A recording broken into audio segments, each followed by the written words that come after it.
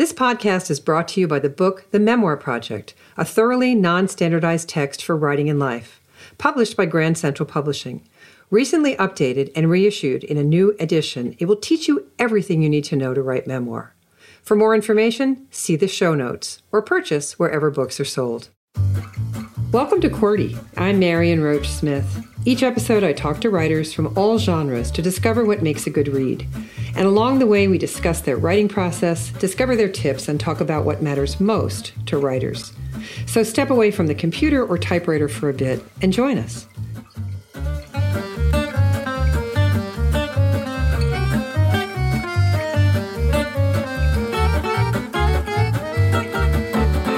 Today, my guest is Milo Beckman, author of Math Without Numbers, just out from Penguin Random House. Welcome, Milo. Thanks so much, Marion, for having me. It's a pleasure to be here. I'm delighted you're here. Your bio on the Penguin Random House site states you've been addicted to math since a young age. You were born in Manhattan in 1995. You took math classes at Stuyvesant High School at age 8. You were captain of the New York City math team by age 13. I've read your stuff in the New York Times, 538, Salon, the Chronicle of Higher Education, The Gothamist, The Economist. You've worked for 3 tech companies, 2 banks, a U.S. senator before reaching the age of 19 when you retired to teach math in New York, China, Brazil, and to work on this book. And I love all of that. And wow, right? We can all just stop right there and go, wow. And I can name some fabulous writers whose initial professions were math and science, but they're few. Perhaps because we tell people to specialize, especially people with gifts like yours. So how did you avoid that awful advice and become a writer too?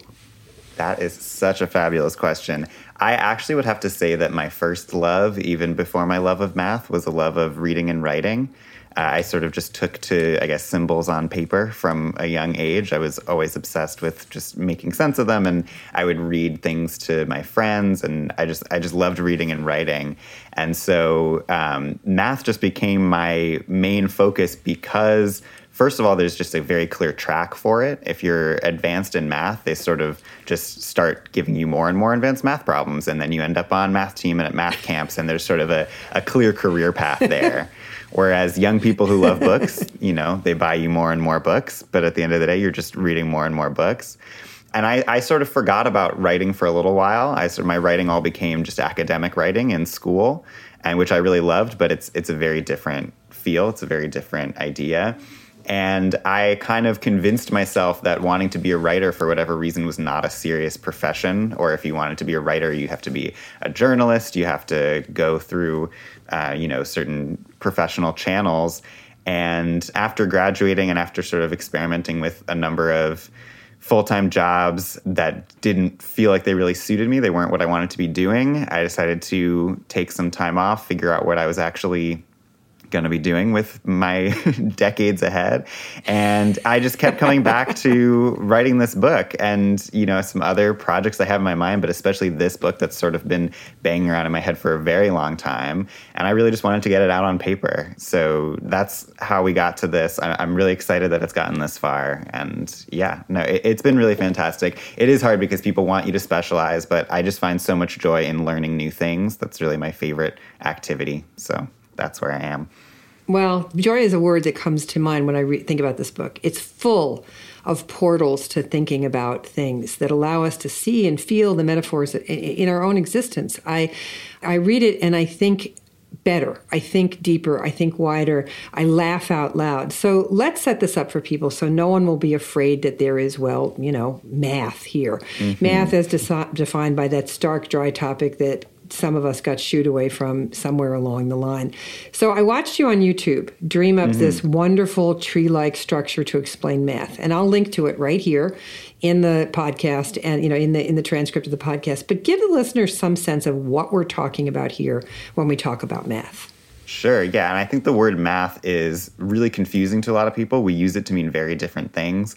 I think most people, when they hear the word math, they're thinking of school math, which is the sort of standard curriculum in Western public and private schools. It's sort of based on this 1923 curriculum, which was based on the curriculum in British grammar schools, but it's basically this very rigid, you learn your times tables, you learn your algebra, trigonometry, geometry, stuff like that. And that stuff's all great, it's useful for various purposes, but for people who consider themselves mathematicians or people who say that they love math, that's usually not really what they mean when they say the word math. What mathematicians are talking about is more this sort of just abstract conceptual way of thinking almost. It covers so many different topics that it's hard to even describe what it is. But, everyone has some sense of what is infinity, what is symmetry, what are dimensions, what is a structure, what is logic, what is a proof. These are all things that we have like a basic understanding of and use in our everyday life.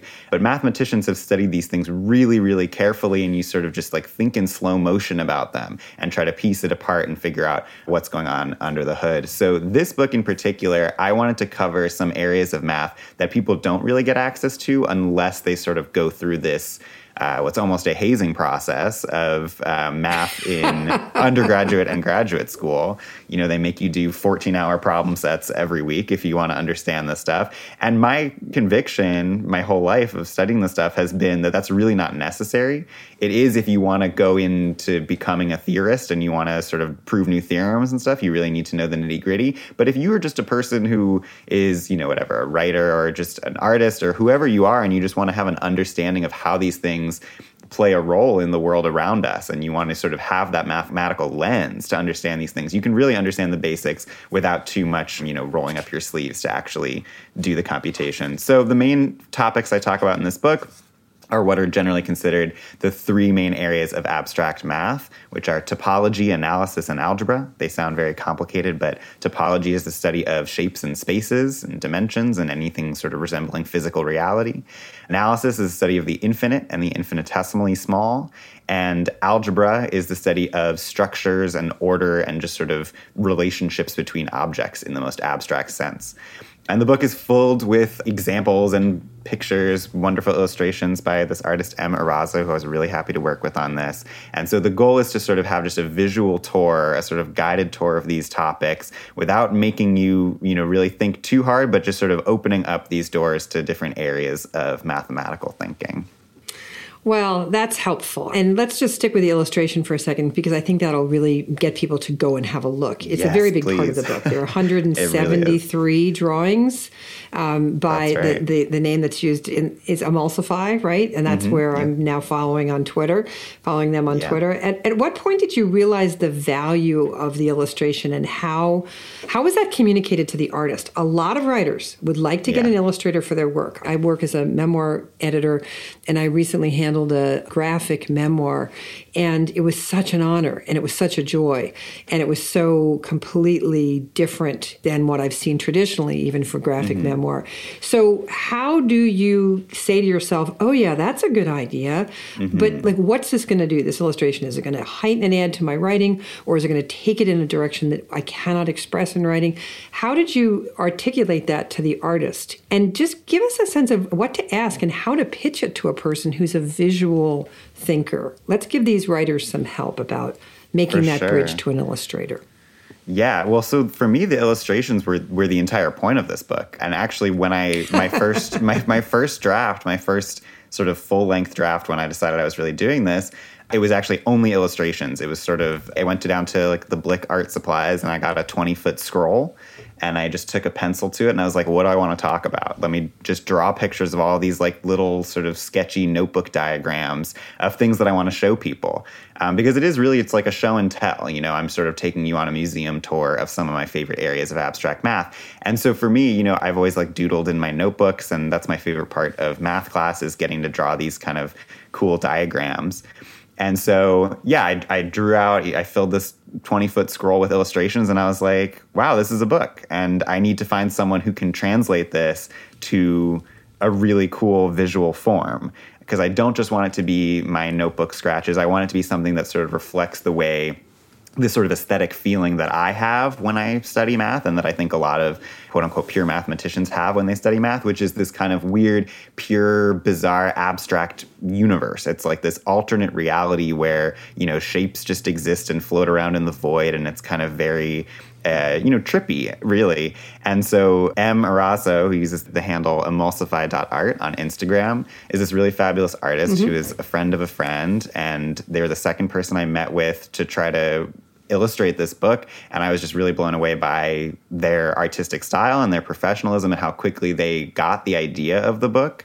Because I think a lot of people just hear the word math and they have one particular vision in mind. I think the publisher wanted to give me one of their in-house illustrators, and they have really fabulous illustrators, but I think it would have come out a lot more sort of textbooky looking, and that's really not what I wanted. I wanted it to be almost more like a novel, or like something like The Phantom Toll Booth, or just sort of this exploratory kind of narrative. And so I was really happy with what M was doing. And the process ended up being really fun, where basically I would write a chapter. I would sort of go back and forth between doing these like sketchy illustrations and writing the actual words. And then I would send them like a scan of whatever the 11 illustrations we needed to do for this chapter. They would mock them up in their style, and we would sort of back and forth like this. It honestly took more time to do the illustrations probably than the writing all told. But we ended up with what is like, I think, a really fascinating, almost 200 illustrations here. Like I want to do a gallery of it or something. I was really, really excited about the illustrations. It is my favorite part. So, yeah. Yeah, I mean, they're right on brand also for the way apparently you think. I mean, you make the point in the book that, and in writing that I've read of yours, that we use these visual analogies to help us understand abstract ideas. And so what you're talking about, you say we translate real life problems into topology. So let's define topology, because within there I found a really kind of interesting, for me, way to think more about how I write and how others can write too. So first define topology, and then let's toss this around for a minute. Yeah, so topology, broadly speaking, is the study of shapes, dimensions, spaces. The main focus of it is, in current study, is just trying to basically find all the shapes in existence. So each chapter I start with kind of a leading question that takes us down the rabbit hole. And the question for this one is, how many shapes are there? And that's just a question I love using to start, whether I'm doing this as a class or whoever I'm talking to. It's just a fun question. How many shapes are there? Because you can immediately jump in and be like, circle, square, triangle, star, and you quickly run into these follow-up questions of, okay, what are we counting as a shape? Or when are we counting two things as the same shape or as a different shape? And this leads you down a path towards starting to think about what are dimensions? What is a two-dimensional object versus a three-dimensional object? And you get very quickly into what feels super abstract. You're talking about like four-dimensional manifolds and just these weird, twisty, abstract shapes. And on one hand, it's just like a fun game. Like we're trying to, catch them all. We're trying to find all these shapes. But on the other hand, it ends up being one of the most useful and applicable areas of math in existence, which I think surprised a lot of people. But the connection that I like to use is about dimensions and, what you're talking about, these visual analogies, and how we're constantly making these visual analogies. We say that rents go up and, prices up and down. We talk about politics is on a left-right scale. You often put personality tests, put you on like a grid, whether it's 2 dimensions of personality, 3, 4 dimensions of personality. There are all of these things we're constantly encountering where you sort of imagine a conceptual space with however many dimensions, and you imagine where you are politically as a point in this one-dimensional or two-dimensional space. And so it's sort of taking that concept, that basic idea of what is this conceptual space we're dealing with, and talking about it in the abstract, thinking about what are all the possible shapes and spaces we could be talking about. And in there, I just find an absolute wonderful barnyard of metaphor for when we write. I mean, it's all about questions of dimensionality, isn't it? Dimensionality. It's dimensionality. I would argue that questions of dimensionality should be raised in all good pieces of writing, at least the ones that I like to read. And when we think about, take the topic of inheritance, and, do you have the right to say, I don't want to take possession of that aspect of my inheritance. I don't want to have the violence that travels in my family, or I don't want to accept the dimension of alcoholism in my family. And in the subject of memoir, I get into these conversations all the time with writers. Can you write a piece that's about inheritance, and where you map out what pieces you accept of your inheritance and what pieces you just want to leave behind? And so I find that nonfiction really lends itself. I mean, you gave me so much to think about in reading this book about nonfiction, because all of nonfiction is an argument. And some of the greatest living writers of our time use visual plans with which to plot their writing. So I'm really kind of talking about two things here. First, the idea that you can take like the idea of inheritance apart and look at the contiguous pieces of it, and then that you can plot it out. So first, let's just talk about the theoretical here, the idea that you can look across the dimensions of your topic. Let's say inheritance. Sure. Does that make sense to you? Do you see where I'm going with this? Oh, absolutely. Yeah. And people do talk about, I mean, whether you're talking about like a monetary inheritance or a genetic inheritance, these are all things that people really do model like scientifically with these concepts of dimensionality, right? If you're talking about, say, like what personality traits I would inherit from my parents, you can look at each of these personality traits as an independent dimension. And it's like, okay, to what extent am I replicating that personality trait in my parent? And yeah, you can definitely look at it like that.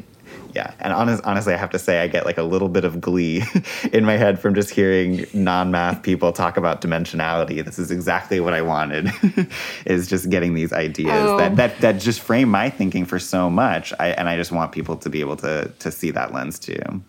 Well, I think it's a gift. I think that the idea that you can think about epigenetics, the whole idea of what gets passed along in the emotional spectrum, and what you can and cannot take delivery on, as being a dimensional aspect, may be helpful to those people who find that to be, oh, that's so soft science, I'm not really comfortable with it. Well, actually, it's math.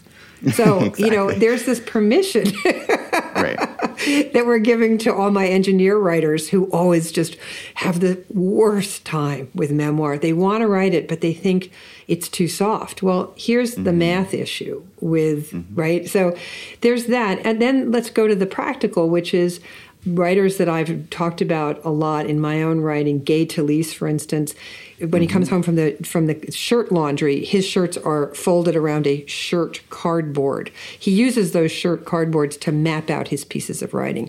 They're famous. The Paris Review has run replications of them. It's amazing. And the great John McVie does these astonishing diagrams of his pieces. We've seen them in the New Yorker and the Paris Review. So let's help these writers envision an essay or a book argument. I do this. I put a graphic up on my wall for everything I write that sketches out my argument and that breaks that argument into beats. And this is because I believe that all writing is math, that the scenes you use are like beads on an abacus that add up to that argument. So how about you? Let's help these listeners with thinking about the dimensionality piece of this, but thinking about how you would put it up on your wall. Can you see a sketch of an argument? Does that make sense to you? And can you just give us some help or encouragement? Oh, definitely. Well, I'm sitting at my desk right now looking at my bulletin board filled of visual maps of things that I either have written or want to write, or just maps of my apartment and what I'm supposed to do this week and things like that. I'm a very visual thinker, and I need sort of a physical visualization of whatever I'm working on to sort of stay grounded. I get distracted very easily. And so, yeah, for this book, for me, once I had the tree, because it started as the tree that you see in the table of contents, and I knew what broad topics I wanted to cover, then, as I said, I sketched it out in this long sort of 20-foot illustrations, making a sort of rough roadmap of what I wanted to do. And then it ended up being a series of Post-its. So I had a Post-it for each chapter with little scribblings on it, and I had them arranged on my bulletin board, and I had to rearrange them a few times. But I always do need to see a visual version of it, otherwise I get hopelessly lost. The same is true just in my notes. Whenever I have an idea, I'll just throw in like a little mnemonic device, but it really doesn't help me that much until I can get like a piece of paper and a pencil on it. And that's when I'll see it and I'll be like, this is the feeling that I'm going for. This is the structure that I'm going for. As long as I can capture this in some form in the English language, then I'm doing what I want to do. Fabulous. And so in this, you invite us to think about how concepts of shape and dimension and infinity and things that are infinitesimal and all of this fit together. So it's, to me, again, it's a very joyous approach to the world. And I wonder, when you had this idea for this book, how in the world did you pitch it, and what responses did you get? We touched on it a little bit before, but did you take your maps with you? Did you draw something on a page for them? Did you this communication, this kind of joy and this subject matter is hard to explain to people unless you jot something down for them. So how did you pitch this book? That's a really good question to get into the mechanics of it. My proposal was filled with illustrations too, so I wanted that to come through. I did not yet have my illustrators, so they were just sort of my very rough freehand scans. But it was clear to anyone reading the proposal that this was a visual book. And actually, I think the original proposal I submitted had a subtitle, like A Tourist's Guide or something like that. Maybe it was a guided tour. But it was clear that the idea here is just like, I'm walking you around the museum, showing you, look over here. This is Z2 cubed. Look over here. This is a cellular automaton, And they were really fascinated by it because there is just a sort of built-in department in most publishing houses, nonfiction publishing houses, dedicated to math and science. And there tend to be sort of an overflow of science books and not that many math books. And the math books that do come in are often about numbers. You'll have a book about pi, or you'll have a book about zero, or you'll have a book about one particular mathematician. And so they loved the title, obviously, Math Without Numbers. They thought that was a nice grab. And they just liked, I think, that I was very excited about it. I think they were buying sort of my energy that I was bringing to it as much as the proposal itself. And yes, of course, I did bring the prop of my scroll. You gotta bring something just to wow them and make them remember you, because how many people are coming in with proposals, but not many people are coming in with a rolled up scroll. Yeah, that's true. That's very funny. My mother gave me that advice years ago. She was a journalist, and she always said to me, whenever you go on an interview, bring a prop. And it's an interesting piece of advice, but I think when we're going in to propose something to someone, your enthusiasm was there, and you brought your own drawings. This is the kind of thing a publisher wants to see, and I can't encourage people enough to remember that you've got to try it. Try it.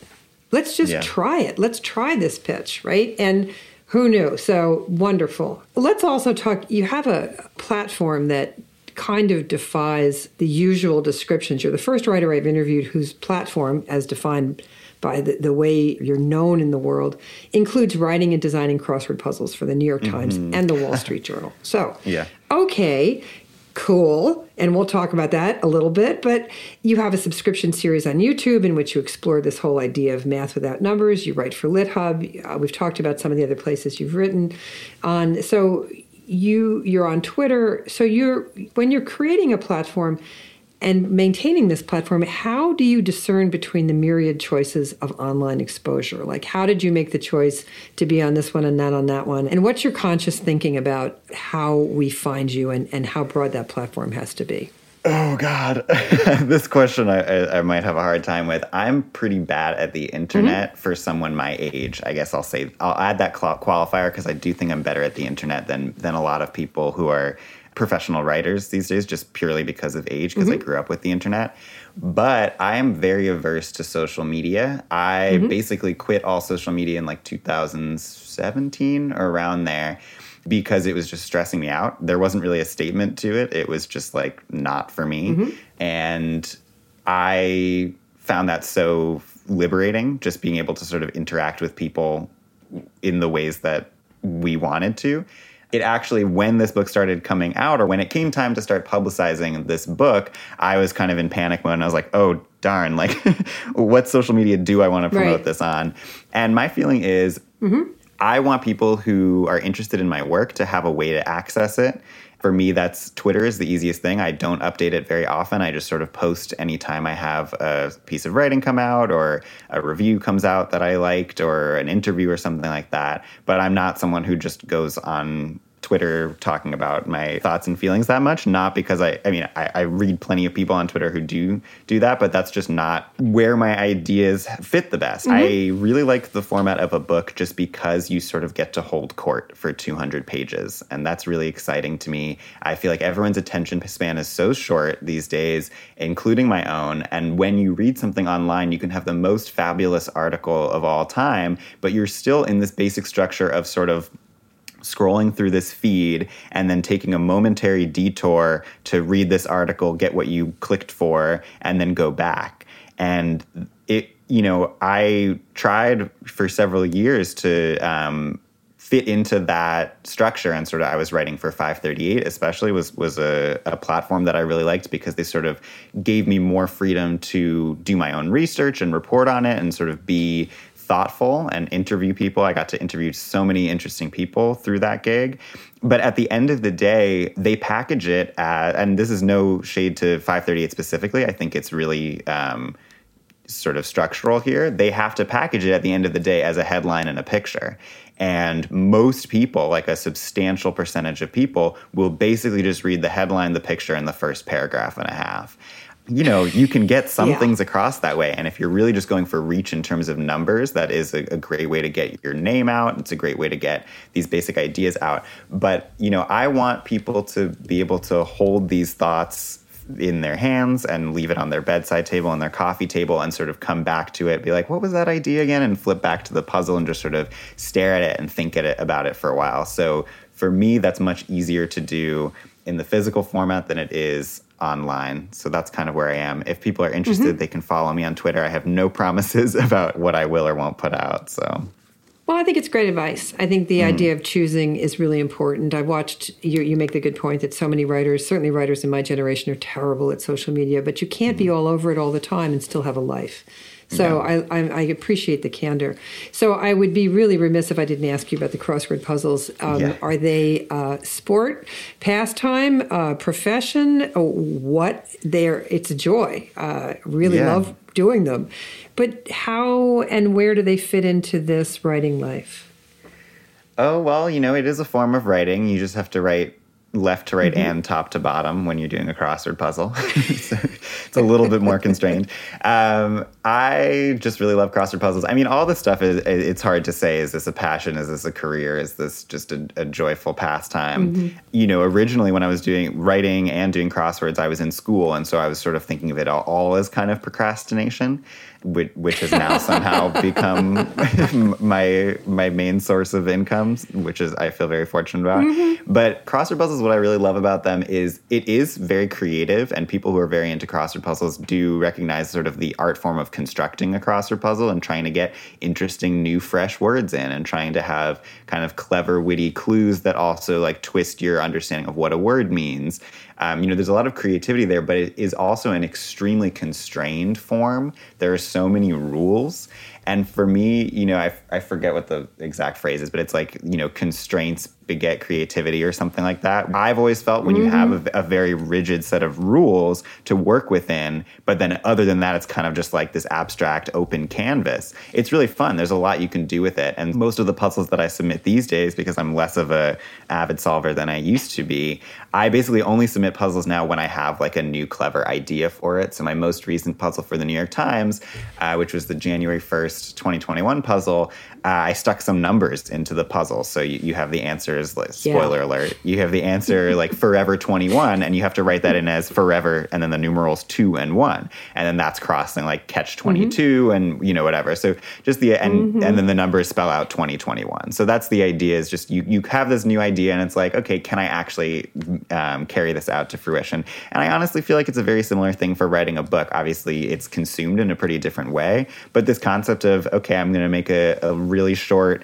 200-page math book that doesn't have any numbers, has illustrations on every page, and covers all of the topics of a sort of undergraduate math sequence at a middle school level. That's an extremely heavily constrained book, right? And when I pitched that in the proposal, they're like, wow, can you know, if you can do this, then you've checked all these boxes. And so then it's sort of like, within those constraints, what can I do? How can I let my voice shine? How can I sort of be creative within those boundaries? Oh, it's lovely. And you write wonderfully. Sorry. Well, I was just going to say, I think partially it's because I am a young writer. I am pretty new to this game. I don't know if I even... Like, I think the constraints help me a lot. I think having those rules in place helped me a lot. I did crossword puzzles before I did this kind of like more free-form regular writing.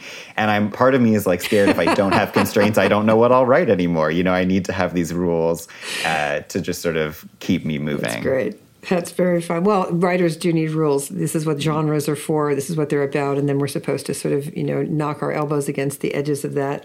Right. But just to get back to your writing, you write wonderfully. And it's not that you write wonderfully for a math guy. You write wonderfully for us. And the charm to me appears in your unending curiosity and ability to take us along on that. I felt like I was on a magic carpet.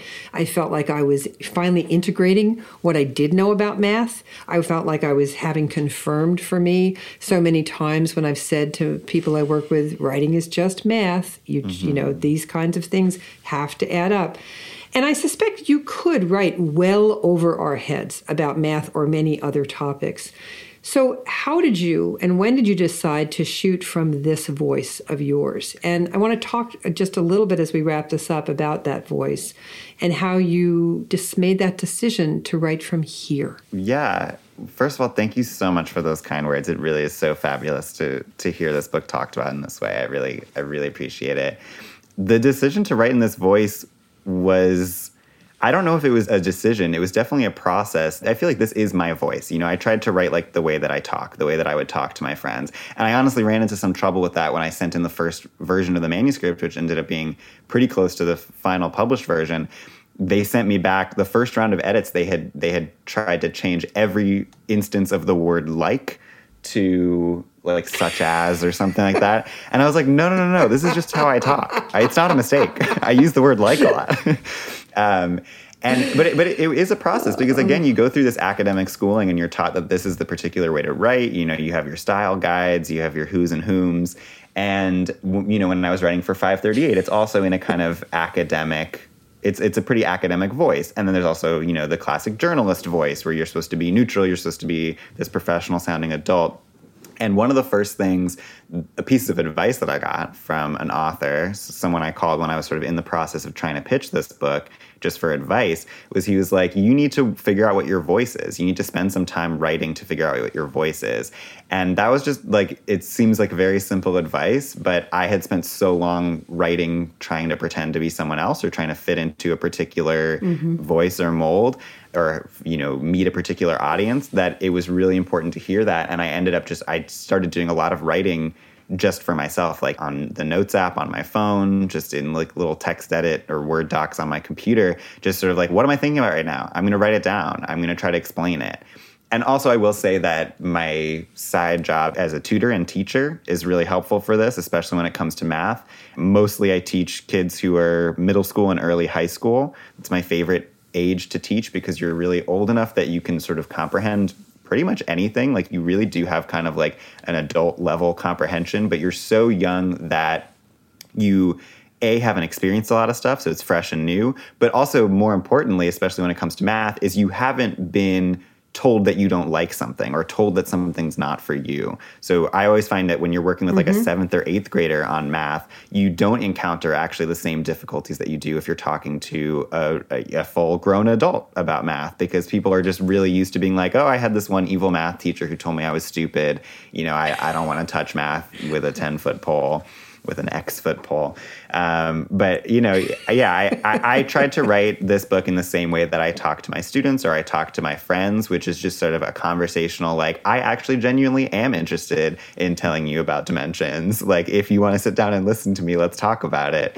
And I think that's fun. I also do hope to someday maybe do some academic writing and get stuff published in journals. But to be honest, having read both kinds of writing, I find what I think is sometimes dismissively called lay-level writing, but just sort of like human writing for the way that people normally talk to each other, is way more fun and rewarding for me because you just get to take these same ideas but then filter them out into what just feels like a more natural flowing conversation. And actually, at one point in the book, it literally breaks down into a dialogue where basically I was talking about like logic and inference and all these things, and just hearing all these voices in my head of past students and friends who have always been like, wait, but what about this? Wait, but what about that? Like, are you sure this is true? Are you sure that's true? And I was like, I actually can't even do this in paragraph form anymore. I need this to be a dialogue. And my editor at first was like, oh, everyone wants to do a dialogue. Please avoid it if you possibly can. And I ended up having to do it. There was no other way around it. Well, there you go. Well, anything you want to write, we'll be glad to read. Thank you, Milo, so much for coming along, and good luck with the book. It's a joy and an absolute pleasure to talk with you. Thanks so much, Marian. I really appreciate this interview. Thanks so much. You're absolutely welcome. So that was Milo Beckman. His Math Without Numbers is just out from Penguin Random House. See what he does at milobeckman.com. You can see him in action by subscribing to his weekly updates on his YouTube channel, and you can do the crossword puzzles he's designed and built at the Wall Street Journal and at the New York Times. I'm Marian Roach Smith, and you've been listening to QWERTY. Subscribe wherever podcasts are available. QWERTY is produced by Over It Studios in Albany, New York. Reach them at overitstudios.com. Our producer is Adam Claremont. Our assistant is Lorna Bailey. Want more on the art and work of writing? Visit marianroach.com and take a class with me. And thanks for listening.